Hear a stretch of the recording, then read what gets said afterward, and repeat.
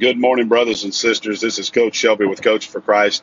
And here is your word of the day this Thursday morning. Shoot, I don't even know what the date is. It does not matter. We're eternal anyway. Amen. Well, Father, in the name of Jesus, bless this word. Let it go into all the world. Touch the hearts of your people, Lord. That, Lord God, they may be forever changed into the image of your Son, Jesus Christ. According to 2 Corinthians 3:18, we're being changed from glory to glory in Jesus' name. Now, my brother and sister, the word I have for you today is the just shall live by faith. In Romans 1:17, herein is the righteousness of God revealed from faith to faith. And then it goes on to say that the just shall live by faith. Now, brother and sister, it would not be faith if you saw the end result before you believed. I hope you heard just what I said. There's many things that are going on in your life that you need to plug into the word of God, Jesus Christ, the word that became flesh. The just shall live by faith. I don't care what you're going through, whether it be your job, whether it be your family, whether it be the vehicle you drive, whether it be your finances. God is faithful.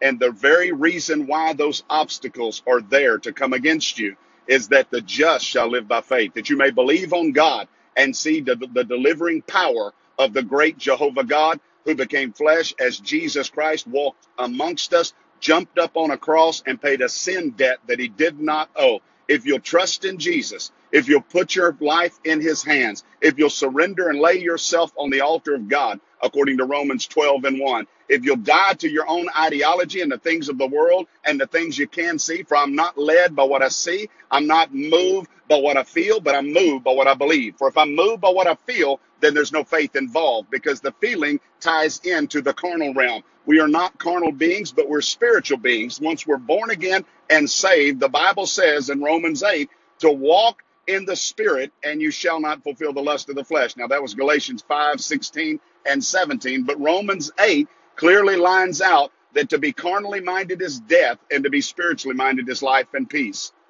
The just shall live by faith. I don't know what you're going through. We've all been through some stuff. You notice I didn't say I don't know what you're camping out in. I said I don't know what you're going through.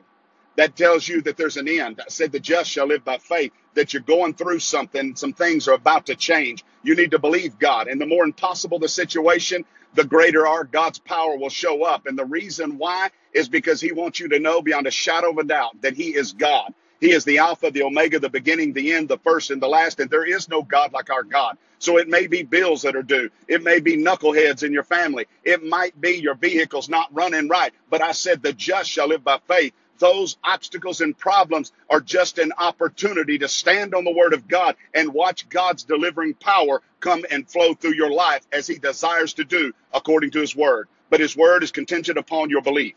I said the just shall live by faith. You need to hear the word in Hebrews 11:6 that says that God will do nothing without faith.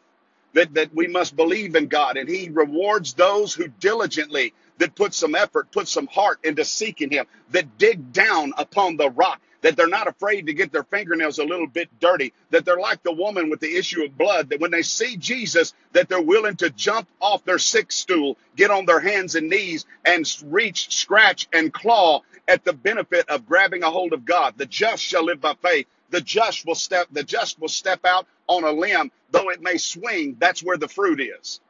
You can't be afraid that the limb's going to break. The devil will tell you it's going to break. But God said the just shall live by faith. I don't care what you're facing. I don't care what trial it is. If you're faithful to God, he's faithful to you.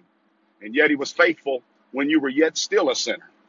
He died for you. He loved you from the foundation of the world. The Bible says in the book of Philippians, I believe it's 1:6, he said that he that has begun a good work in you will complete that work to the day of the Lord Jesus Christ. He's doing a work in you. The obstacles you face today, brother and sister, are for one opportunity for you to believe. The just shall live by faith. To believe God and see the delivering power of God in your life.